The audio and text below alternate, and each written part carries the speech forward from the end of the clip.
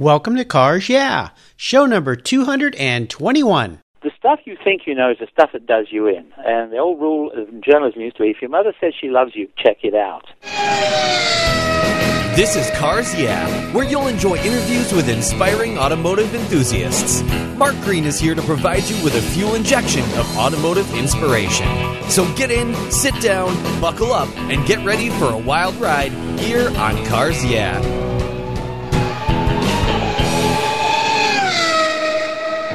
Have you turned your key and heard that dreaded tick, tick, tick, tick because of a dead battery? No worries. I've got the NOCO Genius Boost Jump Starter. This compact tool fits in your glove box and features rechargeable lithium battery technology that will start a dead battery in your car, boat, truck, or RV. It packs a whopping 12-volt, 400 amp starting power and can start up to 20 dead batteries on a single charge. Plus, it has built-in spark-proof technology with reverse polarity protection to safely jumpstart your vehicle. The compact, ergonomically designed clamps are solid copper for maximum conductivity, and there's a built-in ultra-bright dual LED flashlight with 7 modes, including an SOS emergency strobe. It's easily rechargeable with a USB outlet, and you can charge your smartphone or tablet while you're on the road. Works on any 12-volt lead-acid battery. The Genius Boost from NOCO is the ultimate emergency tool that's safe and easy to use. Quality design, state-of-the-art technology from NOCO, your battery care source since 1914. Get yours at geniuschargers.com. Hello, automotive enthusiasts. Today I am so excited to introduce a very special guest, Paul Duchenne. Paul, are you buckled up and ready for a fun ride? Well, I should say, gentlemen, start your engines, but actually that's not the most famous words in motorsport. What it really is, he had me on power, but I was all over him in the corners. That's cool. I love it. Paul Duchenne has been an automotive journalist for 40 years. In that time, he's owned about 250 cars, and he drove a nice set of three-wheeler daily as a reporter when he lived in London in the 1960s. He's raced motorcycles and ran the 1,000-mile Motogiro d'Italia on a 1957 Ducati, and he ran the 5,000-mile Alcon Winter Rally 6 times. He's written for the Chicago Tribune, New York Times, Car and Driver, Auto Week, and Roundel, and he was the automotive editor at the Oregonian and the Portland Tribune, and executive editor at Sports Car Market magazine. These days, Paul writes classic car auction catalogs for RM and Gooding, for the soon-to-be open World of Speed Museum, and for Hagerty's European website. And you can hear Paul's voice at the Laguna Seca and Portland historic races as an announcer. Paul, I've told our listeners just a little bit about your incredible life around automobiles. Would you take a moment and share a little more about your history, your career, your interests, and of course your passion for automobiles and motorcycles? Well, I think I was lucky. I grew up in southeast England, in Folkestone, and that's basically the west end of the White Cliffs of Dover. And we lived about, 200 yards probably from the cliff top. So up until the age of about 12, that's where I was let loose. In those days, as you and I were saying earlier, when you lived by the beach, you just spent most of your time kind of there. And in this case, my dad had been a dispatch rider in World War II, and so he still rode motorcycles. And in fact, we had a motorcycle and sidecar combination when I was a kid, but it meant that he had no kind of bike phobia at all. And when I was about, probably starting at about 8 to 9 years old, my neighbor friend, David Williams, and there's a funny story about him I'll get to in a bit. Mm-hmm. Basically, he and I would go down to the bike shops, one of which, Halfords, is still in Folkestone, and we would buy bikes that had failed the MOT test for about $10. Then we would take them home. Dad would help us get them running. And he had a rule. He said, you can't, with your age, you can't ride in the city. But Weir Bay Road is only about 150 yards away. If you push the bike until you get on the other side of that, then you're basically on sort of War Department land, and you can do what you like, except don't do anything stupid and don't fall off. So, and that was basically, I spent a lot of time. Of course, the magic thing about motors is, after you've kind of, grown up catching buses and walking and riding bicycles, the idea you can actually go someplace and not have to make any effort to speak of is amazing.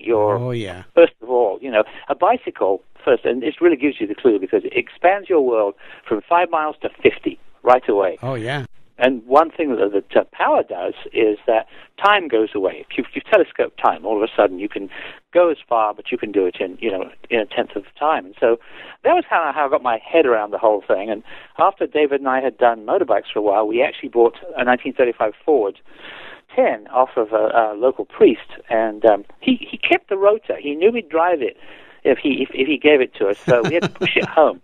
Oh, so gosh. We pushed it back across town, and basically met our friends along the way, which is great, and they all helped push. That was good because we had a big hill to get up. And then went back and got the rotor later, and we drove the thing around the cliff tops until it quit. And it was probably something simple, I'm embarrassed to admit now, but actually it was like, what are we going to do with it? And David's father said, don't think you're living in the backyard. So we got our friends together again and said, what about if we were to just push it off the cliff? I was about to say, are we heading towards the cliffs here? Yeah. As my brother says, yeah, well, you were a little bit hazy on conservation in those days. Yeah. And it was just like a movie. It was great. It went whizzing down the cliff and pieces flew off it. And it's a funny thing. I actually went back. My mother graduated from college in 2002 at the age of 77. Oh, my gosh. And I took my kids back to England, and my son and I went, and I showed him what he'd grown up. My brother was there, too. And Nate, my son, had no idea what the place was like, so he was really interested. And I said, and this is where, we pushed this car off. I wonder if it's still down there. And they said, Dad, that was 50 years ago. Oh. So that was my start in cars and bikes and so forth. And then I moved up to London when I was 12. Of course, motorbikes and things were out of the question then, so I got into racing bicycles, and then I got old enough to get a motorbike license, and then I got, I wanted to get a car license, and so then I started on this string. One thing we didn't mention, I would say that the net worth of these 250 cars that I've owned over the years is $250,000. So, if you're a reporter, as I've been, you've got to have transportation, but you don't have any money. So you wind up being at the very bottom of the food chain. And, I used to buy cars from the wrecking yard locally, and there'd always be something terrible wrong with them. And my brother would say, well, what do you expect? It's a wrecking yard. Yeah. And he would say, it's a mistake. I'm not supposed to be here. Etc. They spoke to you. Yeah, exactly. And that's how I got started. And I figure of all the different things I've owned, everything teaches you something. You get a lesson, a different one out of everything you own. And some of them are good, and some of them are not good. And some of them, basically, you kind of chalk it up on the wall and say, well, I won't do that again. But that's in a very short version, that's how I got started, and that's how the chain of cars kind of went through my hands. Right. Oh, I love it. Great stories. Well, as we continue on your journey, I always like to ask my guests for a success quote. And this, of course, is something that has some meaning in your life. It's a great way to get the inspirational tires turning here on Cars Yeah. So, Paul, as long as you don't drive off the cliff, take the wheel. I think it's one of those things, it seems to me, we were talking about, or I was reading about, a good quote, a great meaning, something that you found as a clue. And having been a reporter all my life and learning, and I'll tell you about this in a minute, the stuff you think you know is the stuff that does you in. And the old rule of journalism used to be, if your mother says she loves you, check it out. and it's true. And the mistakes that I've made, I would say, actually in work over the years, have been things I was absolutely certain of, and I was wrong. And I'll give you a good case in point, and this is the embarrassing one because it involved the New York Times. I was writing a history of XK120s and in relation to an anniversary, and basically one of the questions came up said, so what year were disc brakes introduced? And I thought back in my past, and when I was working at the Isha News, one of our printers had a shop when he worked on race cars and things like that, and he had an XK140 in there, and I was helping him with the brake job, and it had disc brakes on it. It was a 1957 XK140, so without even bothering to look it up, I wrote 1957. Ooh. Wrong. It's the XK150 that came. This guy this was a one-owner car. This guy had ordered these brakes. They probably came off a C-type, and so they'd been on the car ever since new. And Tony had been working on the car all these years, and so he knew it, and I was helping him with some stuff, and so I knew it. Yeah. But I was wrong, and it's that one thing. The stuff you don't look up is the stuff that you sure comes back and bites you. It's invariable. The other rule is never write in a language other than your own. Never throw a bon mot in French or Hispanic or something like that, because you'll get it wrong. Oh, yes. Yes. You know, and it's just guaranteed. Guilty as charged. Oh, gosh. Wonderful. Well, I love those quotes. That's great. And I love the way that you shared how you've incorporated those into your lives. You talked about being around cars when you're a kid and bikes, but is there a moment in time, that pivotal moment, that instigated your passion for cars when you really knew that you were a car guy? Oh, I think it's the first time you get behind the wheel of anything, you know, and you step on the gas and it goes. Mm-hmm. And suddenly the world I'm not sure if the world gets smaller or you get bigger. You know, it's something like that, though. You know, it's just like, wow, you know, because if you think about it, one of the things I used to like when I was a kid was my dad was, he was always tinkering with things, and we had a motorbike and sidecar, big old Panther 600 cc thing, and he was upset that it didn't have a brake on the sidecar wheel. So my brother and I would go with him while he went around to all the wrecking yards in our local area to try and find a wheel that would work, that he could fit a brake to on the sidecar. And he finally came up with one off an Austin 7, an early one. But we got to hang around with him and go and do this stuff and go through wrecking yards, which are fascinating. I mean, you know, what a toy department that is. One of the things that was interesting about that was watching all that stuff, was seeing it all, and remembering, you know, then that what you really want to be when you're a kid is to know what it's like when you grow up.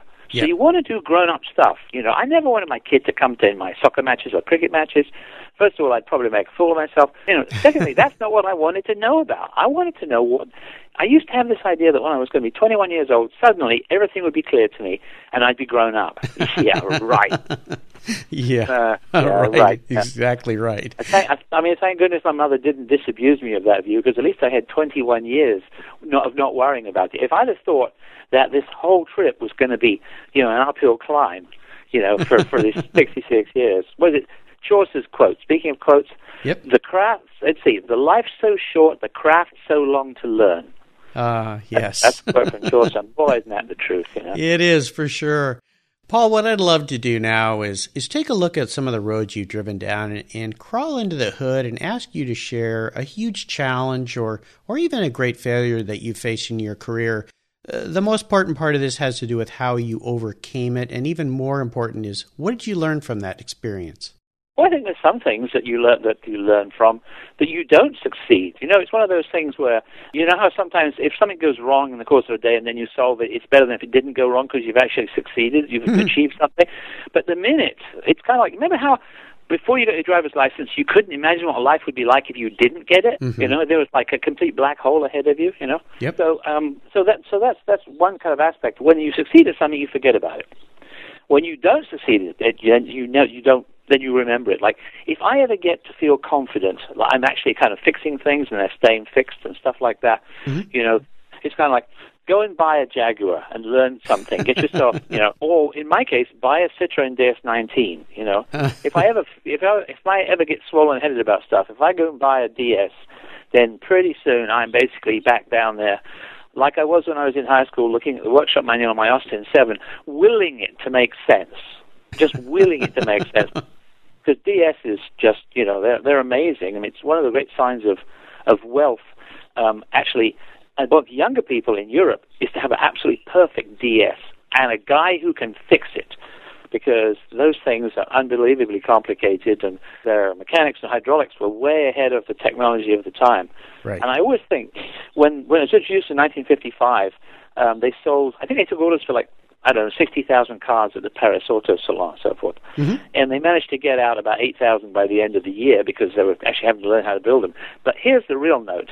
The garages didn't get the shop manuals for about a year and a half. Now, can you imagine being a guy who's a wrench, working on 2 CVs and light 15s and things like that, having a dead DS19 come off of the trailer?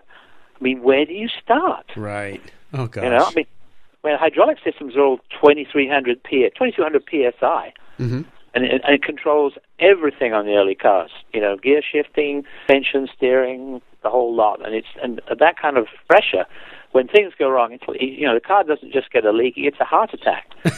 You know, boom, it bleeds out. You know, bleeds out a gallon of fluid in about 5 minutes, and that's it. Well, it's funny you mentioned Citroen, because the show we just did yesterday The gentleman, one of the last questions I'm going to ask you is one collector car in your garage, and he chose a Citroen, I believe it was the SM? S&M, yeah. Oh. So, but oh God, let me tell you about those cars. Citroen had a deal with Maserati, and Maserati wouldn't give him. In fact, Citroen bought Maserati, I think it was, and Maserati wouldn't give him a V8 for the SM, and that's why I got the V6 instead. I think out of the Bora. But here's the deal: because of the way the engine is set up, the transmission is at the front, right? Yep. So the timing gear, the timing chain, are at the back on an SM, right? And the timing chain tensioners are famously faulty. And here's the trick. If the tensioner fails and the thing jumps, it's an interruptible engine, so boom, you're stuck right there. And if the car then sinks to the ground, it is about an inch off the ground. And how in the blazes are you going to get underneath it to undo the stuff you're going to have to undo to get the engine out? They are a challenge. I had a guest on very early in my days here at Cars Yeah, Kenji Yoshino, who lives up here in the Northwest, who operates a business that sells Citroen parts. And oh, yeah, he's a good guy. Yeah, he's just north of here a little bit. And yeah, I said one time, Kenji, parts for Citroen, how much business could there be? And he said, you don't know Citroens. But he loves those cars, and I remember when he took me for a ride the first time, I always say it was like riding on a cloud. Oh, so, yeah, you can take a railroad crossing in a DS at 100 miles an hour, and it just goes bump. Yep, kind of floats over. Yeah. Let's shift gears here and go to the other end of the spectrum. I'd love for you to share one of those aha moments in your career. One of those times when you realize that, you know what, I think this is a great idea. It's going to make some sense for me. And tell me the steps you took to turn your aha moment into a success. You know, honestly, I'm not sure that really applies to me because I've always just been a writer. So the problems I've been solving have always been the ones that I need to deal with right now in order to get something finished. It's something that's kind of transitory. I mean, I work to deadlines. That's one of the things I do, and I can't imagine a job where you don't. But at the end of the day, what I've got is a huge file of stories and a house full of books. So it's not really been. I mean, I'm kind of a traveler. I'm kind of a troubadour, you know, in a way. I'm not somebody who's building anything. I always kind of look at shop windows and things that look like good, nice offices, and you think, wow, you know, that'd be a great display area. You could really sell things there. And I think, what would I sell? All I've ever been doing is selling myself, you know? Sure.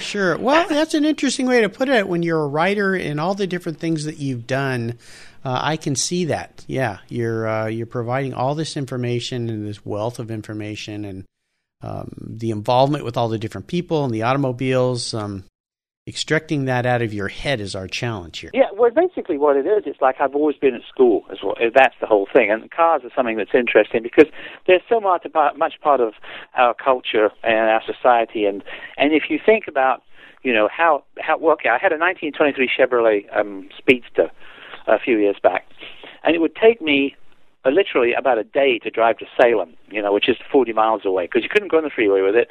It was terrifying over 35 miles an hour. And you sort of suddenly think, my God, the world was so big then. Yes. You know? Yes. You know, and there was no guarantee that it wouldn't let go on you at any time, you know? Yeah. And that's one of the things. So in a way, every so often something comes along that is like an aha moment. Think, wow, that's going to be good. You know, it's sort of like, you know, when the invention of disc brakes or something like that. You know, just it just wow, and you sort of see that there's like a jump. And I think there's nothing against sex, drugs, and rock and roll, or even speed, but learning something new is the most exciting thing that can ever happen to you. Yes, I think. Yep, there's your aha. Over and over and over again. Yes. Okay, today in New Zealand, guys have discovered that they can use ultrasound to basically clean up the brain when it's got Alzheimer's. 75% success rate on mice. Next it's sheep. After that is people. Wow. That's an aha. Isn't it? Oh, it's, chilling. Yeah. How about proudest moments? I would assume you've had many in your career and all the different things you've done, but is there one in particular you could share with me today that really stands out for you? Well, yeah, actually, it's a funny one, too. In 1968, I wanted to be a novelist and a playwright, and I was working in a bookstore, and a book department of a big store in Kingston, which is close to where I live. one of the things they like to do was to send their staff in various kind of to school, various kind of improvement things. And so I was there working in the book department, and they said, "What do you want to do?" And I said, "Well, I'd like to get an advanced level, English language certificate, because in the exams we all took in school, English quit being a language and became literature." And studying books isn't the same thing about having to learn how to do the language, how to use the language. And he said, "Well, that's fine. Yeah, we'll sign you up for that." And the Royal Society of Arts has a class exactly in that. And so I said, "Great, this is good. It's what I want to do." Well, about 2 months later, one of my friends who'd been stringing for 2 local newspapers got offered 2 jobs. And she said, "Well, I'm going to take the one at the Surrey Comet. Why don't you go for the Borough News?" And I said, "Yeah, I'll go give it a try." So I went in there, and basically I got the job, and so that was something that changed, what I was going to do with my life. Sure. And also I learned another good lesson from the very blunt editor. We're just beginning the interview, and he asked me what I think about comprehensive education. I say, "I don't know enough about it to give you a coherent answer," and he said, "Good answer." And then the phone rang. And it was the mayor's wife that got picked up for shoplifting or something, and she was trying to talk the editor into keeping it out of the newspaper. And he sort of puts his hand over the phone and tells me who it is and says, "Give me a minute, I have to take care of this." And he goes, "Aha." He says, "Shouldn't have done it then, should you?" Bang, hangs up on her. Uh-oh. So I thought, well, this is going to be an interesting job. Yes. So anyway, I went back and quit the bookshop and went to work as a reporter. They said, "Can you type?" And I said, "Sure, I can." And by God, by the end of the week, I could. I can tell you that. And so I came back to about a year later. I get a note from this tutor, and he says, "Look, we signed you up for this exam. Do you want to sit it?" And I said, "It's a great way of finding out if what I've been doing is actually going to do me any good." So I sat the exam. I had to hitchhike up to London for some reason to take it, and the guy who gave me a ride picks me up and he says, "Did you used to date Phyllis E. Ratcliffe?" I said, "Yeah." He said, "I live 3 doors down from you. You're the kid with that big American car with loud pipes used to leave there about 2 a.m. I've been wanting to talk to you." Oh, uh-oh. And then he was very nice. He actually took me where I was going. So anyway, I finished the exam and kind of forgot about it. And I actually got a silver medal in it. And I missed getting a gold by like 1 point. And my prof at the college said, "Damn," he said, "we never did get anybody, get that kind of a score on it." She said, "If you'd have gotten the gold, we'd have had to give you a special ceremony." I said, "Well, okay, thanks a lot. Anyway, what happens now?" And they said, "Well, you'll get a letter from the Royal Society of Arts, and they'll invite you to join and all the rest of it," which they did. And I looked at it, and my joining fee was roughly 3 weeks' wages for me. Oh, wow. So I thought, "Oh, well, that's nice. Can't do that. Never mind." I kind of forgot it. I gave the medal I got to my mother and said, "Yeah, put this somewhere useful," and gave her the letter. And she said, "Well, that's nice, dear. Your dad would have been so proud." And I said, "Well, yeah, but I can't afford it. Never mind." Fast forward from 1968 to I don't know, 3 or 4 years ago, my mother sends me this letter. I said, "What an interesting thought." So I write to the Royal Society of Arts and I say, "In 1968, I took your advanced level English exam and you invited me to join the society. After some consideration, I'd like to take you up on that offer." So are you a member now? Yes, I am. I'm a fellow. There you go. Very good. Yeah, all these years later. Well, you just never know and stuff like that. But as my mum said, actually, when I told her about it and got a good laugh at it, she said, "Your dad would have been that proud." So, oh, nice. So after cool. some consideration. That was great. I love that. Let's have a little bit of fun here. You've had all these different cars, so I'd love to know, what was your first really special car? And if you could share a memory you had with that vehicle. Well, I had an Austin 7 when I was in high school. I started out with a Fiat 500 that I bought from a friend, Topolino, which turned out to be a marine engine, which is to say it was full of water. So, I think I'm going to send you a note on this. There was one other car like that running around in town. It belonged to a friend of mine. And I said, "My car's not rusty. Yours is a piece of junk, but mine doesn't run. Can I buy your engine?" And T.T. Sims said, "Well, actually, I rather like my car. I'll tell you what, I'll buy your car." And so I got more. Again, I got half my money back from the guy that I bought it from, and I got the other half from TT. And then I went out and bought an Austin 7, and I had that through high school. Put 3 motors in it, hopped it up, red wire wheels, wide white wall tires, hand applied, all this kind of stuff, covered it with spotlights. all the things you do in school, and it was a great car, and it was the first thing I could actually get in to go someplace and be pretty certain I'd arrive. Wow. But at the end of that time, I finished up school. It's the same. Everything finished up at once. Basically, I got fired from my summer job, blew up my last motor, broke up with my girlfriend. Oh, gosh. So it was a very bad chain of events. The and I can remember of ill content. Oh, yeah, I remember walking around, most of the evening. What the hell am I going to do now? Join the army? Join the French Foreign Legion? I don't know, I'm standing on Hampton Court Bridge, I'm thinking, maybe I just need to hit the reset button. I'll just come back next time and do this better. And I thought, no, I can't jump. I got my best jacket on. If I change my mind, it'll be ruined. Oh, gosh. It never occurred to me just to take the bloody jacket off. So. Well, thank goodness. How about seller's remorse? Is there a vehicle you've let go over this period of time that you really wish you had back in your garage? Yeah, probably there is, actually. I had a black 72 Chrysler Imperial for like 20 years, and it had genuine 20th Century Fox history, which is to say, it didn't just have stories, it had paperwork to go with it, and it had some movie history as well. And I had it for years, and I finally moved into Northwest Portland, and they made the parking spaces so small, just nothing I could do with it. Mm-hmm. And my brother was emigrating from England to Victoria, which is basically, that's as far as you can go from England and not leave England, is to go to Victoria, because it's kind of, as they say in Canada, it's where old people go to visit their parents. Mm-hmm. Kipling called it Hastings with mountains. And so I said, just take the car, and if it quits on you, don't worry about it. It doesn't owe me a dime. So my brother takes this thing, and he loved it, and he repainted it, and he fixed some things on it and stuff, and he drove it. And finally, he bought a house in Victoria, which, if you're familiar with it, is pretty small. The streets are narrow. He was across from a school. He had a one-car garage. It would not fit in. Well, that Chrysler Imperial is huge. Those are big cars.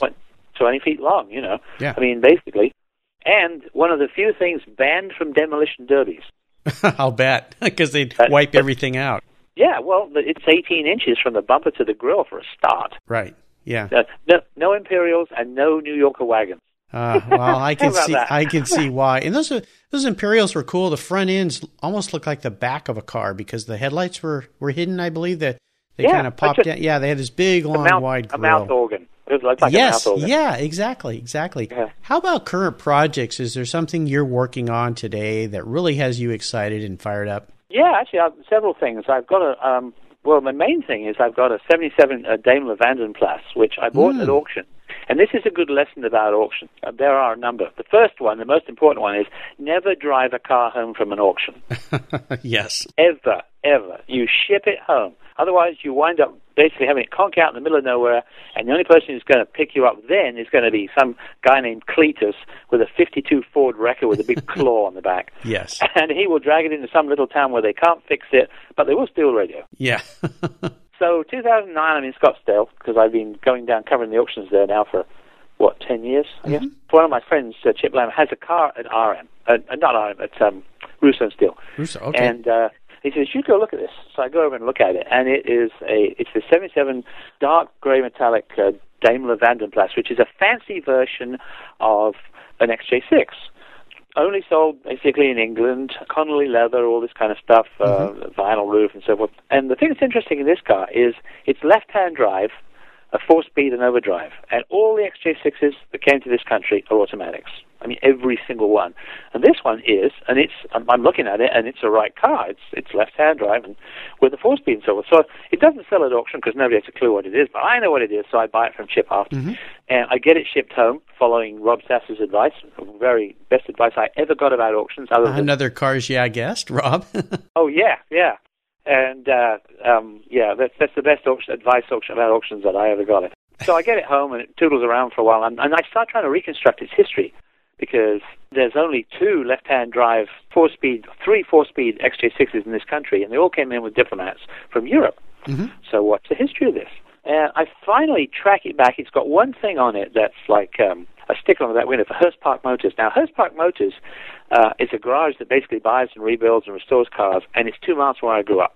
So I call the guys up, and I say, I've got a car here that came through your hands, and it had all its paperwork from England, including the tax discs and the 3 owners who had it. But I've got a problem with it. I cannot make the number make any sense on this, because according to this, it's supposed to be right-hand drive. And the guy says, well, tell me about the car. I tell him about it. It's a 30,000-mile car, this charcoal-colored, and it's got tan leather. And, he said, yeah, I remember that car. We bought it out of storage. We had to do something to the motor. I think the motor was bad. He said, but it was right-hand drive then, and it was automatic. So then I got to try and find the next owner. Well, the next owner is pissed that Chip took the car to auction, and he doesn't want to talk to anybody. But finally, I get through to him and say, I have your car, Duncan. I need to know what the history is. So he says, all right. He says, I've been over here. I'm an electrician. I'm working in Las Vegas. And he said, I was planning on retiring here. And he said, I wanted to bring my car, but I wanted it to be left-hand drive. And then while I was at it, I thought I wanted it to stick. So I went to Switzerland, and I bought a parts car. And I took it back on my trailer. I get to the channel, and I'm thinking, I don't have any paperwork on this, because Swiss cars, the plates and everything stays with the government. And that's it. He says, what's going to happen? Well, he said, luckily for me, he said, there were 4 Middle Eastern gentlemen in a van in front of me, and they were busy taking that van apart to the absolute possible nut and bolt, and they waved me through. Oh. And I said, holy fuck, I was lucky. Yes. So I said, well, what happened? He said, well, I took my old car, he said, and he said, I spent 18 months swapping all the stuff off of the rusty car into my car. Okay. He said, it is all absolutely correct, because they went down the production lines side by side, left and right-hand drive. He said, that car is absolutely complete, correct. And I said, well, so why did you sell it after all that work? He said, well, he said, I come in over here and I was going to retire here, and my wife and kids came over to Las Vegas and looked around and said, come home when you come to your senses. Very good. Yeah. Well, here's a very introspective question for you.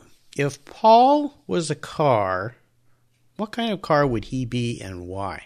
Well, actually, I'll answer your other question on that, and because it'll go both ways on that. Because you said, if I had to get rid of everything, I could only have one car, and I'm stuck with it. What's it going to be? I'd buy a Morgan three-wheeler, because that's as close as you can get to riding a motorbike and still be able to talk to the person you're with. Ah, okay. And basically, the old super sports, they're impossible to drive, so there's a great sort of challenge there, because the hand throttle's on the steering wheel along the Spark Advance, and both of those things turn when the wheel turns. Oh, that's right. Yeah. And in order to put the top up on one of those, you have to. Well, you can't get out of the car unless you put the top down first. Oh, gosh. Is that who Paul is? This interesting configuration of pieces and parts? And okay. Yeah. Making lots of interesting noises, and that's one of the things. But it's a motorbike, that's the great thing, because I've ridden bikes my whole life, and this way I get the best in both worlds. And one of the ways that they are so similar is that in England, in vintage racing, the Morgans can race against the motorbikes and sidecars, because it's the way the rules put it, you got 3 wheels and 2 people. Very cool. That's it. Cool. Yeah. Good. Have fun. So, Paul, up next is the last lap. But before we put the pedal to the metal, here's a little something for the Cars Yeah listeners. Carpe Diem. Seize the road. It's the motto at CarpeGear.com, where you'll find The Little Red Racing Car, an award-winning book written and illustrated by passionate car guy Dwight Knowlton. It's a spectacular way to introduce children to the love of cars. It's an international award winner, and Yahoo Autos calls it the best kids book ever. Plus, it's printed in the USA. I may be an adult, but this kid loves The Little Red Racing Car. Dwight is finishing a second book in collaboration with Sir Sterling Moss about the story of his record-breaking win of the 1955 Mille Miglia. Check out Dwight's Carpe Diem brand, where you can find his books, shirts, and more that embrace his Seize the Road philosophy. Enjoy Carpe Diem at CarpeGear.com, and be sure to sign up for his newsletter while you're there. That's CarpeGear.com, CARPE Gear.com. All right, Paul, we're back and we're entering the last lap. And this is where I'm going to fire off a series of questions and ask you to give our listeners some very quick blips of the throttle answers. So are you ready? Shoot. What is the best automotive advice you've ever received? I think we just touched on that. Never drive a car home from an auction. Ever, ever, ever. I think that's great advice. I have a whole story about that one. Could you share one of your personal habits that you believe has contributed to your success? Deadlines. I work to deadlines. Yes. And that actually works. It works pretty well for everything, because you can run, but you can't hide. Absolutely. I understand. Do you have a resource that you'd like to share with our listeners that you're really fond of? To tell you the truth, all my useful connections are just that. They're people. People. it's all right. I'll paraphrase that answer a little bit. People say, well, how do you know all this stuff? And I would say, I don't. I know who to ask. I know who to ask. Thing. Yes. Don't buy a dog and bark yourself. I like that. I've had a couple other guests who said the same thing, and I would agree. Pick up the phone and talk to somebody. Oh yeah, I can give you living examples on that. I mean, don't rebuild a 55 Packard without checking why they all went wrong in the first place. I'll make a note of that. The clue is oil pump. You have to put a 56 oil pump in it, or the motor will last no longer the second time than it did the first. Oh, good tip. I love it. That's why the company went broke. It did them in. Now, this one might be difficult. Is there one book you could share with our listeners that you really think they would enjoy? Oh, yes. It's the Vintage Car Pocketbook by Cecil Clutton and Anthony Bird. And I won my copy as a handwriting prize in 1959. What's great about it is so wittily written as well as being informative. Mm-hmm. For example, the notes on Duesenbergs, it describes how excellent the designs were, and then it points out the very end says, but the car failed to catch on. Perhaps, people weren't ready to pay that much money for things, while the Europeans were undoubtedly put off by the brash appearance of the machine. Anyway, it's unlikely that it's as good as it set out to be. Oh, my gosh. Well, that's really cool. That's fantastic. I love that. That's a first here, too. So, listeners, again, you can find links to these fun resources at carsyeah.com/Paul Duchenne. And Paul's last name is spelled Duchene. All right, we're up to the checkered flag. Now, you already answered this question with the Morgan three-wheeler. Are you going to still hold true to that? If you could only have one collector car in your garage, that would be the car? Yeah, absolutely. Okay. Yeah. Preferably with the matchless engine. It's not quite as powerful as the JAP one, but it holds together. The more power they got out of the JAP, the less reliable it was. And anybody who's grown up around English cars knows that's the one thing to look out for. Great. Awesome. Paul, you've taken me on a great ride today, and I know you were going to do that. Our good friend Diane Brandon connected us together. She's been a guest here on Cars Yeah, and she said that you were going to be great fun, and you were jolly good fun for sure. I've really enjoyed your stories, and I want to thank you for sharing your journey with the Cars Yeah listeners and with me. Is there one parting piece of guidance you could offer our listeners before you drive off down the lane in that Morgan three-wheeler? Absolutely. Don't buy cars to make money. Anytime you buy something, and I finally got this through Rob Sass's head too, buy as if tomorrow money's worthless and you're stuck with it. Are you happy? Wonderful. Wonderful. That's the whole thing. Yes. Because remember, if you buy a Volvo because it's going to be reliable and it isn't, what else have you got there? It's ugly. Yes. Great advice. Is there a way for our listeners to learn more about you and what you're doing these days? Through LinkedIn, probably, and you can Google me, and although that mostly shows you where I've been, not necessarily where I'm going. So, listeners, you can find links to everything we've talked about here at carsyeah.com. Just put Paul in the search box, and his show notes page will pop right up. Paul, thanks for being so generous with your time and your expertise. Again, for sharing your experiences with the listeners and with me. I've had a great time. Until we talk again, I'll see you down the road. Thanks, Mark. Lots of fun. You're welcome. Thank you so much for joining us on today's ride here at Cars Yeah. Drive on over to carsyeah.com to find show notes and inspiring automotive fun. Download your free copy of Filler Up, a fun book filled with gorgeous photographs of fuel filler fun, including quotes from more inspiring automotive enthusiasts. Download your copy today, and we'll see you next time on Cars Yeah.